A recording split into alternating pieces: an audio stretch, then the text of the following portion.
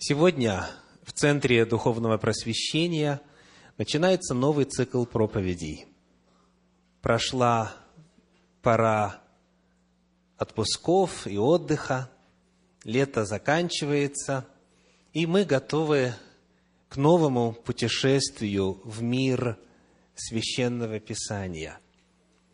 В контексте темы, которая была открыта для нас, вопрос будет весьма практического характера. Цикл проповедей называется «Святость уст». Святость уст. И первая проповедь в этом цикле, тема, которую мы сегодня с вами откроем, называется так: «Значимость слова». Значимость слова. Зададим вот такой вопрос.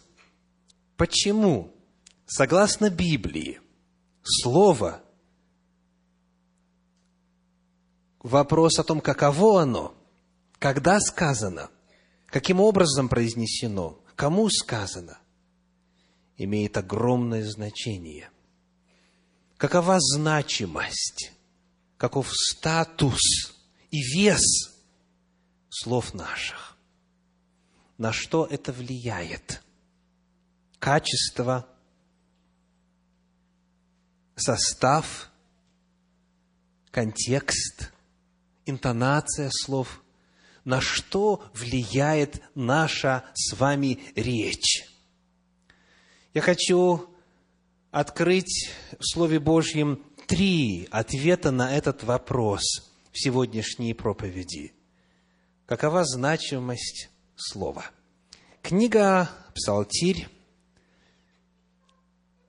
34 глава, стихи с 11 по 14. Книга Псалтирь, 34 глава, стихи с 11 по 14 в англоязычном переводе, в русскоязычном отнимаем одну цифру, и получается 33 глава.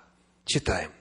«Придите, дети, послушайте меня, страху Господню научу вас. Хочет ли человек жить, и любит ли долгоденствие, чтобы видеть благо?» И вот ответ. «Удерживай язык свой от зла и уста свои от коварных слов. Уклоняйся от зла и делай добро, ищи мира и следуй за ним». Что зависит от слов, согласно прочитанным стихам? Хочешь ли жить? Хочешь ли иметь долгоденствие, долголетие? Хочешь ли жить долго на земле? И еще что? Хочешь видеть благо? Хочешь ли благословенно прожить, доброй жизнью прожить? Вот что надо делать. Удерживай язык свой от зла и уста свои от коварных слов. Наша речь влияет, во-первых, на качество нашей земной жизни. Если человек хочет, чтобы ему хорошо жилось, чтобы благо было, чтобы было благословение, он должен следить за своей речью. Если хочет долго жить, он внимательно призван оценивать слова, которые оставляют его уста. Итак, на что влияет речь наша? На длину и качество нашей жизни. Бог желает, чтобы мы имели жизнь с избытком, жизнью в полноте, жизнь, которая через край переливается. Он хочет, чтобы мы и жили долго, и хорошо жили. Но во многом ключ к решению этих двух составляющих жизни, ее продолжительности и качеству, в наших с вами руках. Хотите жить, долго жить, хорошо жить? Следите за своим языком, говорит Священное Писание. Во-вторых, посмотрим с вами на послание апостола Павла в Ефес, 4 главу, стихи с 29 по 32. Ефесянам 4 глава, стихи с 29 по 32. «Никакое гнилое слово да не исходит из уст ваших, а только доброе, для назидания в вере, дабы оно доставляло благодать слушающим. И не оскорбляйте Святого Духа Божия, которым вы запечатлены в день искупления. Всякое раздражение и ярость, и гнев, и крик, и злоречие со всякою злобою да будут удалены от вас. Но будьте друг к другу добры, сострадательны, прощайте друг друга, как и Бог во Христе простил вас». На что, во-вторых, влияет наша речь? На взаимоотношения с Духом Святым. Речь наша непосредственно, напрямую влияет на духовную жизнь нашу, на потенциал духовного роста и возможности освящения, стремления к святости, уподобления Богу. Говорится, что мы не должны оскорблять Святого Духа Божия, и перечисляется, как Он оскорбляем. Чем? Гнилыми словами, далее, злоречием, криком, злобою. Это оскорбляет Духа Святого. Вновь, речь человека, ее качество имеет серьезные последствия теперь уже не только для физического измерения нашей жизни, но, что очень важно и важнее всего, для духовного измерения. Каналы связи человека с Господом прерываются, ибо Дух Святой ответственен за общение с Богом, общение Духа Святого. Он открывает нам Бога, любовь Божия в сердца наши изливает. Он открывает нам истину, Он наставляет на всякую истину, Он обличает нас о грехе. Если же Он оскорбляется, вопрос к вам, что вы делаете, когда вы оскорбляетесь на кого-то, когда вы обижаетесь на кого-то? Что с вашим общением друг с другом происходит? Пауза. Пауза. По крайней мере, если остается общение, то только на формальном уровне. Доброе утро. Ты куда? Ухожу. Вроде бы общаются, но нет глубины, нет радости. Общение только лишь формальное. Если Дух Святой оскорбляется, значит, ему крайне неприятно, когда кто-то гнилые слова произносит, кричит, злоречием занимается, злобу выражает и так далее. Во-вторых, мы выяснили на основании Священного Писания, что нам нужно следить за речью своей, за языком своим, потому что в противном случае мы рискуем оскорбить Духа Святого. А это, в свою очередь, чревато серьезным уроном для нашей духовной жизни и духовного роста. В-третьих, еще одна очень важная сфера и серьезное последствие пренебрежения к высоким стандартам слов, оставленным в Священном Писании, открывается в учении Иисуса Христа в Евангелии от Матфея в 12 главе. Матфея, 12 глава, стихи с 34 по 37. Евангелие от Матфея, глава 12, стихи с 34 по 37. «Порождение ехиднины, как вы можете творить доброе, будучи злы? Ибо от избытка сердца говорят уста». Делаем паузу. Человек в своей речи демонстрирует, каков он. Тематика разговора, словарный запас, частота использования определенных слов и так далее, все это свидетельствует о чем? О том, что внутри от избытка сердца говорят уста. Далее. Добрый человек, 35 стих.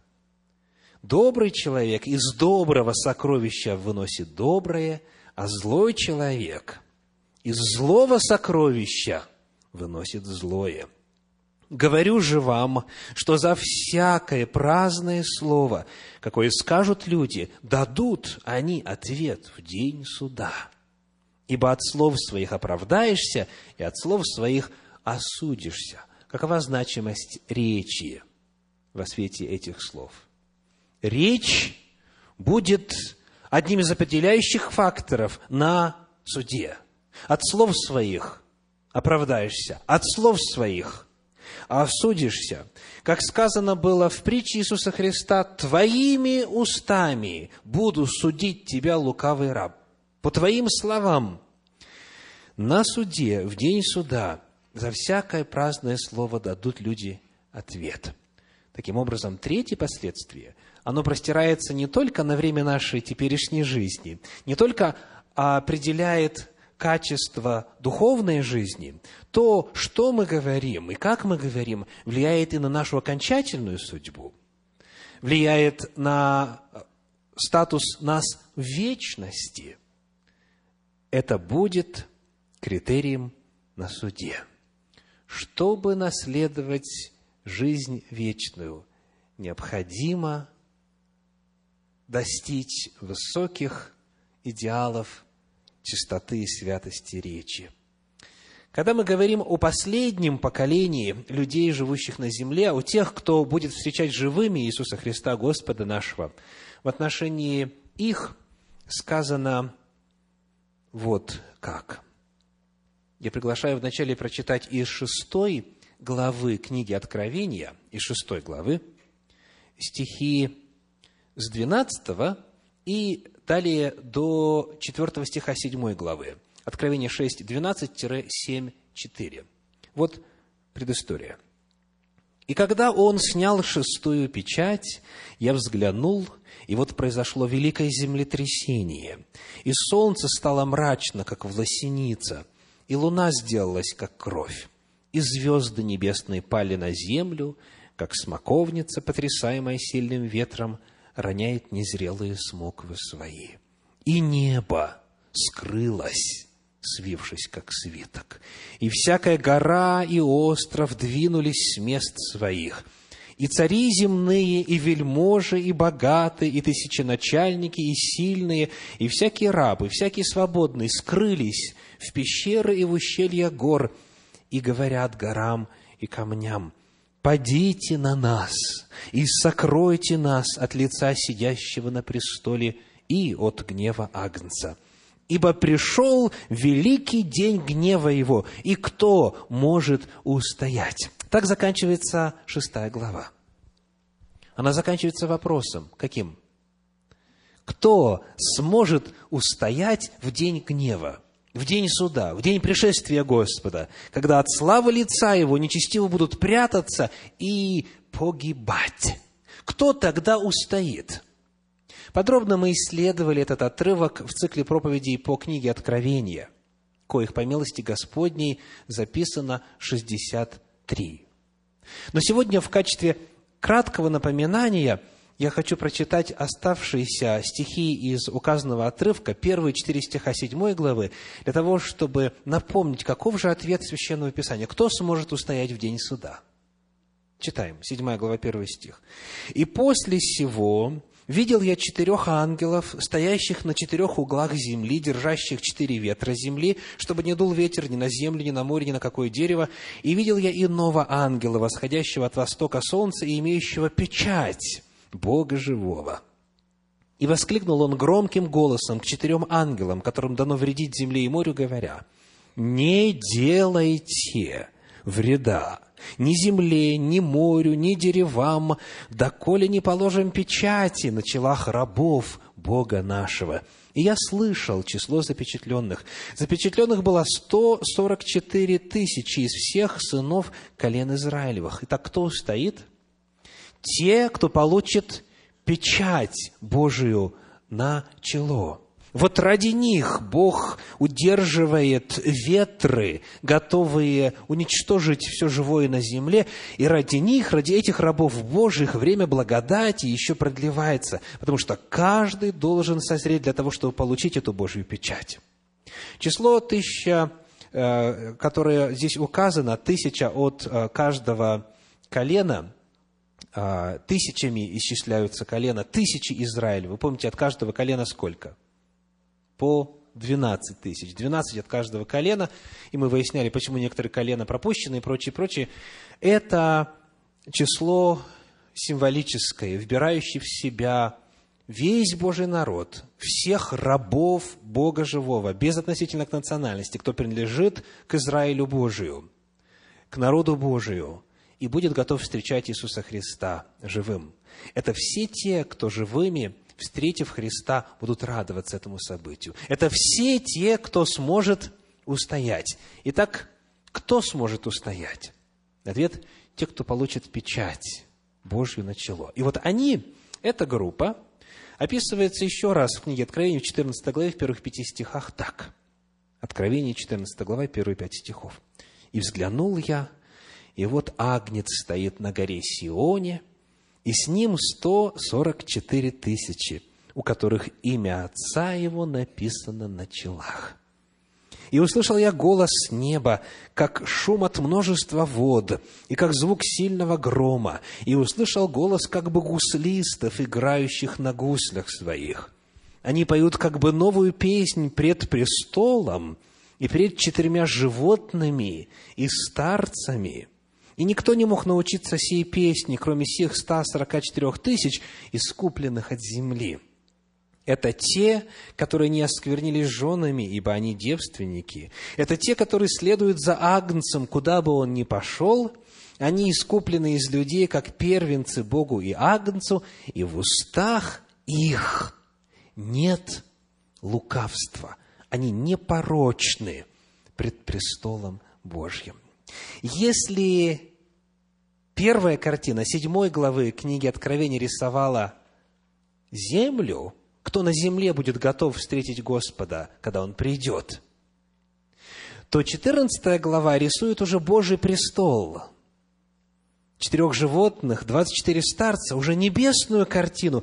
И вот эти 144 тысячи, эти люди у Божия престола поют Богу хвалу.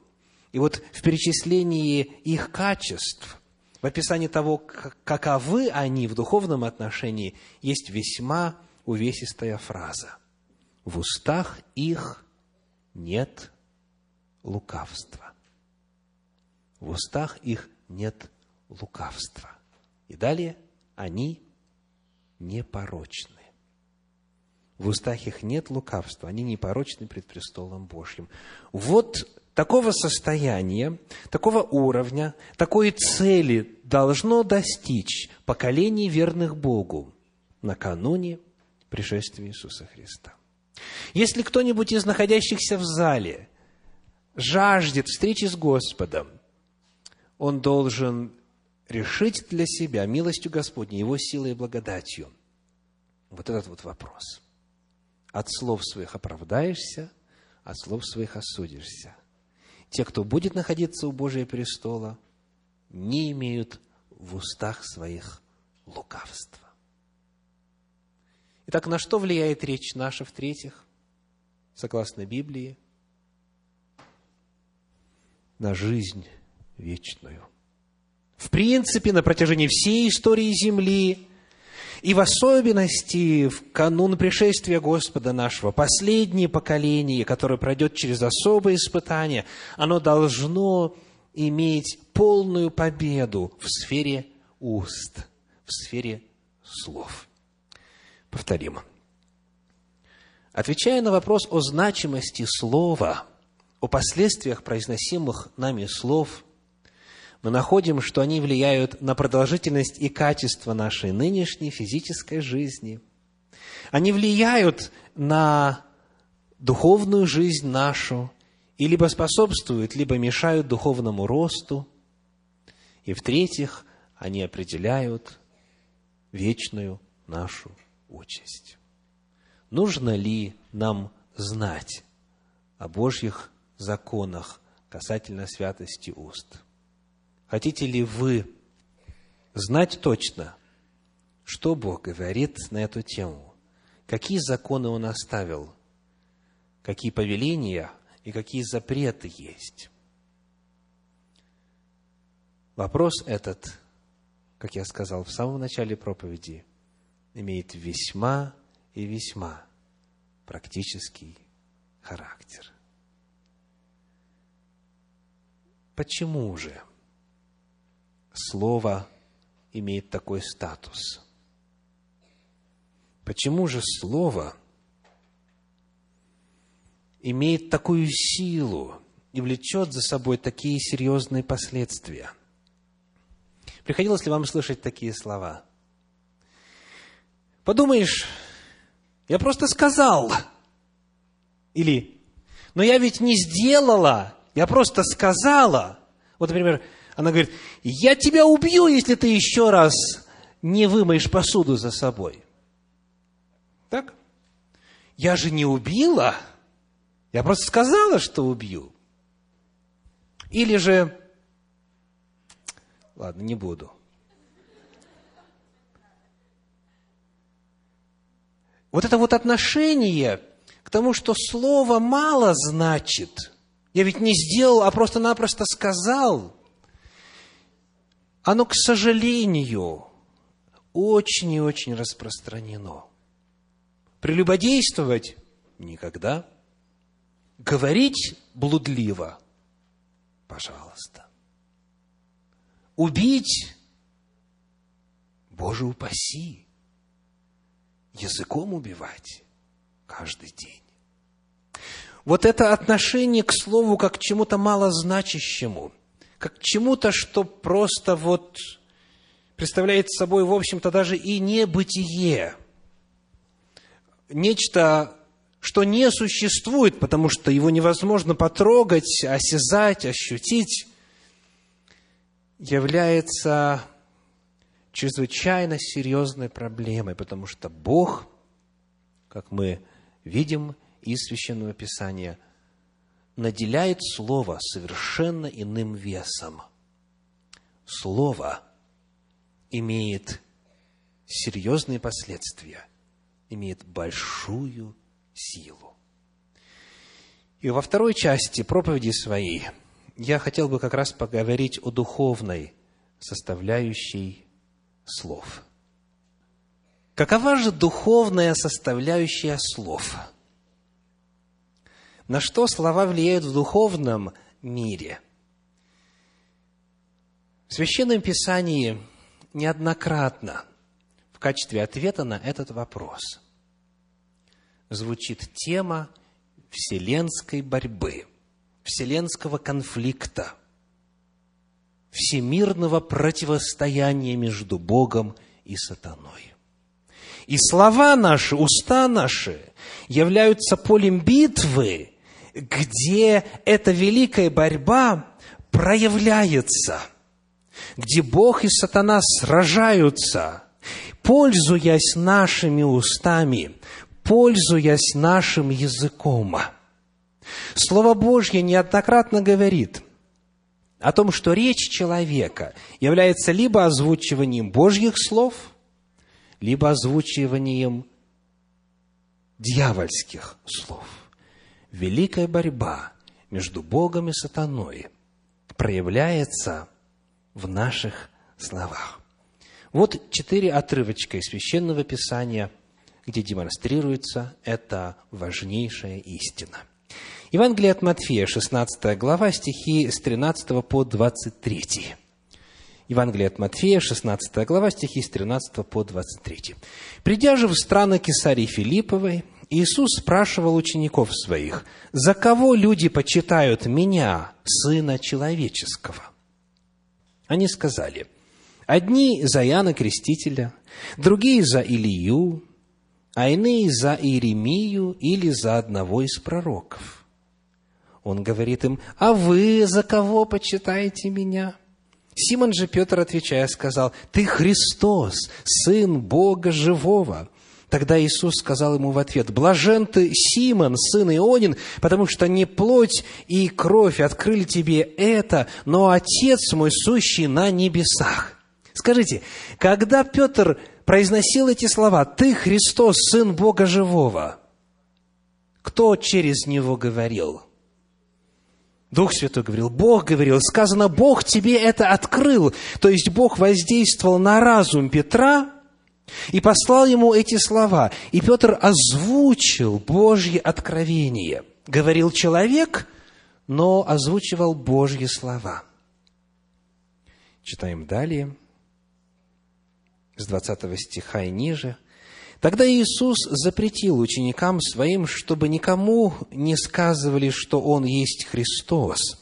С того времени Иисус начал открывать ученикам Своим, что Ему должно идти в Иерусалим и много пострадать от старейшин и первосвященников, и книжников, и быть убиту, и в третий день воскреснуть. И, отозвав Его, Петр начал прикословить Ему: «Будь милостив к себе, Господи, да не будет этого с Тобою». Он же, обратившись, сказал Петру: «Отойди от меня, сатана, ты мне соблазн, потому что думаешь не о том, что Божие, но что человеческое». Кто говорил через Петра в этом эпизоде? Сатана.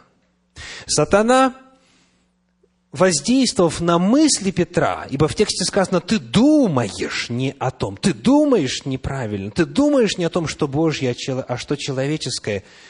И Петр стал устами сатаны. Он, естественно, этого не осознавал. Он, естественно, из самых лучших побуждений говорил: «Господи, будь милостив к себе, не давай тебя убить и терзать, и мучить, и распять в конечном итоге». Но его устами дьявол говорил, его устами сатана пользовался в этот момент. Смотрите, что происходит. В Петре боролись Бог и сатана. И выражением этой борьбы было что? Слова. Слова. Когда мы с вами отверзаем уста, дорогие братья и сестры, уважаемые гости, мы либо Божьи мысли озвучиваем, Божью волю, и Бог говорит нами в этот момент, либо мы дьявольские мысли, идеи, планы, намерения и слова изрекаем устами нашими. Вот это первый пример из числа 4, которые мы рассматриваем во второй части проповеди, где видно, как Бог и дьявол сталкиваются. Наши слова – это не просто наши слова. Наши слова, они либо Божьи, либо дьявольские. Среднего состояния нет. Потому-то и велик статус наших слов. Если человек произносит дьявольские слова, потому-то и есть в его жизни такие негативные последствия. А если он Божьи слова озвучивает, потому-то Бог и имеет право теперь свою волю в его жизни реализовать и благо ему принести. Второй отрывочек. Послание, книга «Деяния апостолов», 5 глава, 1 3 стиха. Деяния апостолов, 5 глава, 1 3 стиха. «Некоторый же муж именем Анания, с женою своей Сапфирою, продав имение, утаил из цены, с ведома и жены своей, а некоторую часть принес и положил к ногам апостолов. Но Петр сказал: Анания, для чего ты допустил сатане вложить в сердце твое мысль солгать Духу Святому и утаить из цены земли?» Вот эта фраза «допустил сатане вложить мысль» очень показательна. В подлиннике дословно говорится: «как это наполнил сатана сердце твое». И сердце в Библии – это разум. Это внутренний мир. Как это наполнил сатана сердце твое, и ты солгал Духу Святому? Смотрите, что происходит. Когда сатана дает мысль, когда сатана посылает слова, и если мы их озвучиваем, этим самым, что происходит? Происходит война с Духом Святым, который на нас претендует, который благословить нас хочет, который жизнь вечную нам хочет дать. То есть, если человек поддался влиянию сатаны, то в этот момент Бог проиграл. Еще раз.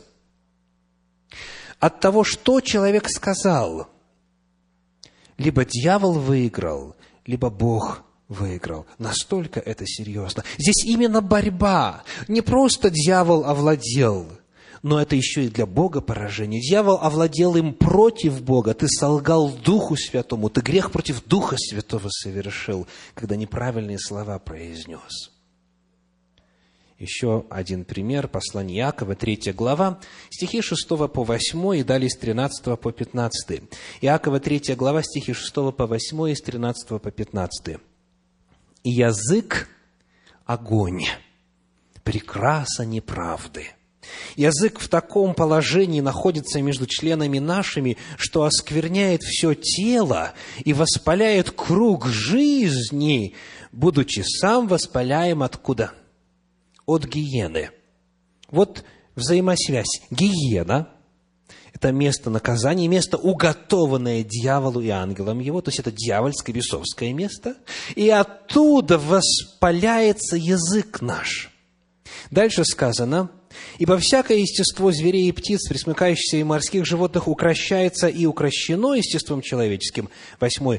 «А язык укротить никто из людей не может. Это неудержимое зло, он исполнен смертоносного яда». Это все не метафоры. Нет.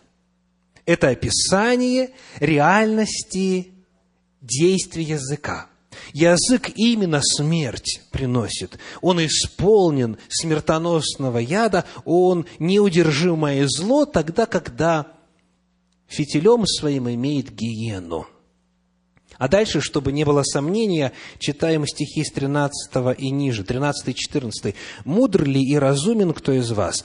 Докажи это на самом деле добрым поведением с мудрою кротостью.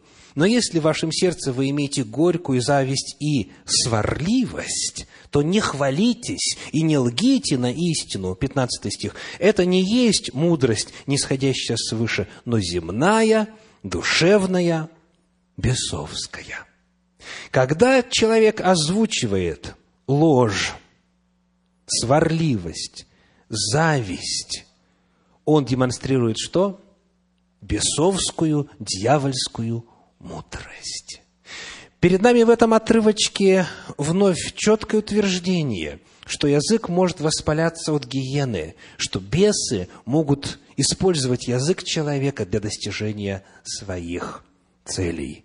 И это в отрывочке противопоставляется мудрости, которая свыше исходит от Бога. Вновь Бог и дьявол противоборствуют за право владеть нашим языком. И последний отрывочек в нашей проповеди, говорящий о борьбе между Богом и сатаною, которая демонстрируется речью. Послание в Ефес, 4 глава, к которой мы уже обращались в этой проповеди, мы начнем читать несколько ранее, с 25 стиха, с 25 по 31. Ефесянам 4 глава, с 25 по 31. «Посему, отвергнув ложь, говорите истину каждый ближнему своему, потому что мы члены друг другу. Гневаясь, не согрешайте, солнце да не зайдет во гневе вашем, и не давайте места дьяволу». Каким образом дается место дьяволу? Тем, что перечислено. Когда гнев остается на следующий день, ибо сказано: «Гневаясь, не согрешайте, солнце да не зайдет во гневе вашем». А перед этим говорится: «Отвергните ложь и говорите истину, чтобы не давать место дьяволу».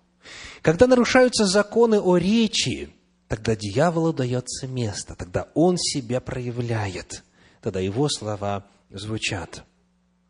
Далее, 29 стих. «Никакое гнилое слово да не исходит из уст ваших, а только доброе для назидания в вере, дабы оно доставляло благодать слушающим. И не оскорбляйте Святого Духа Божия, которым вы запечатлены в день искупления, всякое раздражение и ярость, и гнев, и крик, и злоречие, со всякую злобою, да будут удалены от вас. Не давайте место дьяволу, не оскорбляйте Святого Духа Божия». Вновь, если дьяволу место дано, тогда Дух Святой уходит, Дух Святой проигрывает. Говоря о духовной составляющей последствий и воздействия наших слов, мы находим, что Библия неоднократно рассказывает нам о наличии борьбы между Богом и сатаной. И потому сказал человек слово, и это либо Бог сказал, либо дьявол сказал. Представляете, насколько велика ответственность за наши слова. И если дьявол проговорил, значит, последствия действия дьявола будут в жизни видны. Если Бог проговорил, значит, последствия действия Бога будут видны в жизни. Чьи последствия вы желаете видеть в своей жизни? Ключ к ответу на этот вопрос у каждого из вас лично находится, когда мы говорим о сфере слов. Сегодня в этой первой проповеди из цикла «Святость уст», в проповеди, которая называется «Значимость слова», мы задаем вопрос: желаете ли вы благословенно и долго жить, не оскорблять Святого Духа, чтобы духовно расти, наследовать жизнь вечную? Вам нужно знать тогда и соблюдать, говорит Священное Писание, Божьи законы о чистоте речи. Как же обрести эти чистые уста? Как остановить действие дьявола на уровне своих уст? Однажды, переводя с английского на русский язык на евангелизационной программе в районе Тольятти американского евангелиста, я услышал очень интересный ответ на вопрос: почему же случается так, что человек уже полностью крещенный, полным погружением в воду, заключивший завет с Господом, когда, казалось, ни одна часть тела не осталась неосвященной, и все-таки продолжает языком своим дьявола приводить в этот мир и во взаимоотношения? Как случается так, что человек крещенный продолжает злословить и злоречие изрекать и так далее? Ответ был предложен такой: потому что крестим мы с закрытым ртом людей. Вот если бы язык тоже подвергался воздействию воды, если бы язык тоже был крещенным, тогда, возможно, проблема была бы решена. А так, получается, сам крещеный, язык не крещен. И продолжает жить по старым дьявольским привычкам. Что сделать, чтобы решить проблему? Помните, у Пушкина этот вопрос тоже стоял остро в стихотворении «Пророк». «Духовной жаждою томим, в пустыне мрачной я влачился, и шестикрылый серафим на перепутье мне явился». И вот в череде всего, что сей серафим сделал с поэтом, было в том числе и следующее: «И он к устам моим приник и вырвал грешный мой язык, и празднословный, и лукавый». Есть турецкая поговорка: язык немого лучше языка лгуна. Может быть, в этом решении вот подлинно была бы благодать, когда грешный, некрещенный язык хирургически извлечен из тела, и больше уже дьявол не в состоянии им пользоваться. Где решение проблемы грязного языка, грязных уст? Конечно же, Пушкин использовал образы, известные всякому читателю Слова Божия. В книге пророка Исаии, в 6 главе, в стихах с 1 по 7, как раз-таки находятся эти яркие образы. Исаия, 6 глава, 1-7 стихов. «В год смерти царя Озии видел я Господа, сидящего на престоле высоком и превознесенном, и края риз его наполняли весь храм. Вокруг него стояли серафимы. У каждого из них по 6 крыл, 2 закрывал каждое лицо свое, 2 закрывал ноги свои, и 2 летал. И взывали они друг к другу и говорили: «Свят, свят, свят Господь Саваоф, вся земля полна славы Его». И поколебались верхи врат от гласа восклицающих, и дом наполнился курениями. И сказал я: горе мне, погиб я, ибо я человек с нечистыми устами, и живу среди народа также с нечистыми устами, и глаза мои видели царя Господа Саваофа. Тогда прилетел ко мне один из серафимов, и в руке у него горящий уголь, который он взял клещами жертвенника, и коснулся уст моих, и сказал: вот, это коснулось уст твоих, и беззаконие твое удалено от тебя, и грех твой очищен. Только Бог может очистить уста. Только Бог может осветить язык, преобразовать речь. Человек может попытаться притворствовать, но когда он в компании, где можно не стесняться, когда, как говорится, общество дам далеко, когда можно расслабиться, вот тогда дьявол во всей своей красе снова овладевает устами человека, и в жизнь приходит много бед. Решение здесь не в силе воли, не в тренировке, а в том, чтобы позволить Богу совершить это очищение, как было сделано с пророком Исаией. Только Бог может совершить очищение уст. Помните, мы читали в послании Иакова в 3 главе 8 стихе. Иакова 3:8. «А язык укротить никто из людей не может». Слышите? Язык укротить никто из людей не может. Это не в смысле на всякий роток не накинешь платок. Не в смысле укротить язык людей вокруг. Речь идет о самом себе. Свой собственный язык никто из людей укротить не может. Это факт. Это нужно признать в своем бессилии, признаться и обрести у Бога это очищение. Как? Скажите, как Исаия обрел святость уст и очищение уст? Первое, что произошло, он увидел себя во свете Божьей святости. Он увидел себя в Божьем присутствии. И когда Божья святость с троекратным провозглашением серафимами «Свят, свят, свят» овладела Исаией, вот тогда он сказал: «Горе мне, у меня нечистые уста, и у народа, с которыми живут, тоже нечистые уста». Первое, что нужно всем нам для того, чтобы начать процесс очищения, это увидеть себя во свете Божьей святости. Что это значит? Это означает изучить Божьи законы, данные для языка. Это означает во свете Божьих законов касательно речи увидеть свое состояние, дать себе нелицемерную, открытую и беспощадную оценку. Увидеть себя и сказать: «Горе мне». Увидеть себя так, как Бог видит человека. Это первое. И в этом и цель данного цикла проповедей, а именно раскрыть Божьи законы касательно речи. Во-вторых, что нужно сделать? После того, как увидел, что сделал Исаия, он покаялся и исповедался.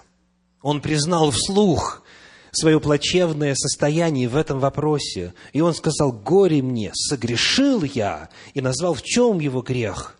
Необходимо вслух Господу исповедать свой грех, покаяться перед Ним. И, в-третьих, что произошло? Получить от Бога очищение. Получить от Бога. И в нашем случае ежеминутно получать от Бога силу для святости уст. Победа может быть одержана в этом отношении только лишь Божьей силой. Потому что от избытка сердца говорят уста. Это значит, что истинное преобразование речи возможно только при подлинном преобразовании сердца. А это самое трудное дело. Только лишь Бог может это сделать. Потому давайте начнем с преобразования сердца, с преобразования мировоззрения, с того, чтобы увидеть себя во свете Божьей святости, знать эти законы, прослушивать этот цикл проповедей в записи до тех пор, пока все это не будет настолько близким и понятным, чтобы мы знали это наизусть. И когда это есть, тогда приходит покаяние, Дух Божий овладевает человеком, он начинает исповедаться в своих грехах, он получает прощение перед Господом на основании искренней исповеди и желания оставить эти грехи, и получает от Господа далее силу жить святой, праведной жизнью. У Господа есть для нас все, что нужно для того, чтобы достичь статуса святости уст. Все приготовлено, в том числе и чудное обетование, записанное в 59 главе книги пророка Исаии. Исаия 59, 21, 21 стих. «И вот завет мой с ними, говорит Господь, Дух мой, который на тебе, и слова мои, которые вложил я в уста твои, не отступят от уст твоих». Еще раз повторю. Слова, которые я вложил, не отступят от уст твоих и от уст потомства твоего, потому что детей будешь учить, и от уст потомков потомства твоего, говорит Господь, отныне и до века. Чудное обетование.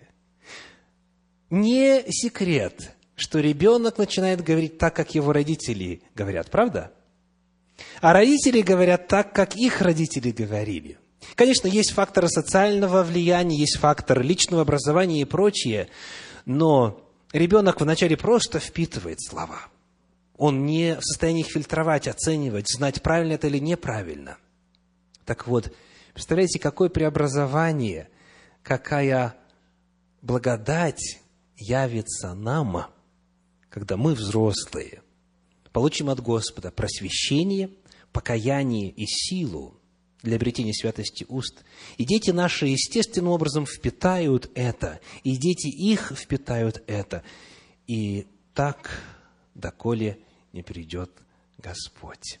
Мы будем жить жизнью полной, благословенной, жизнью с избытком.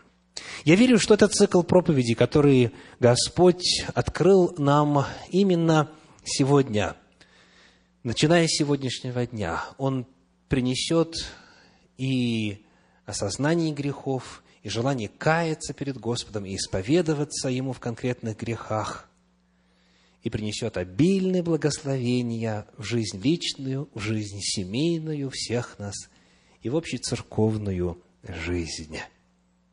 Аминь.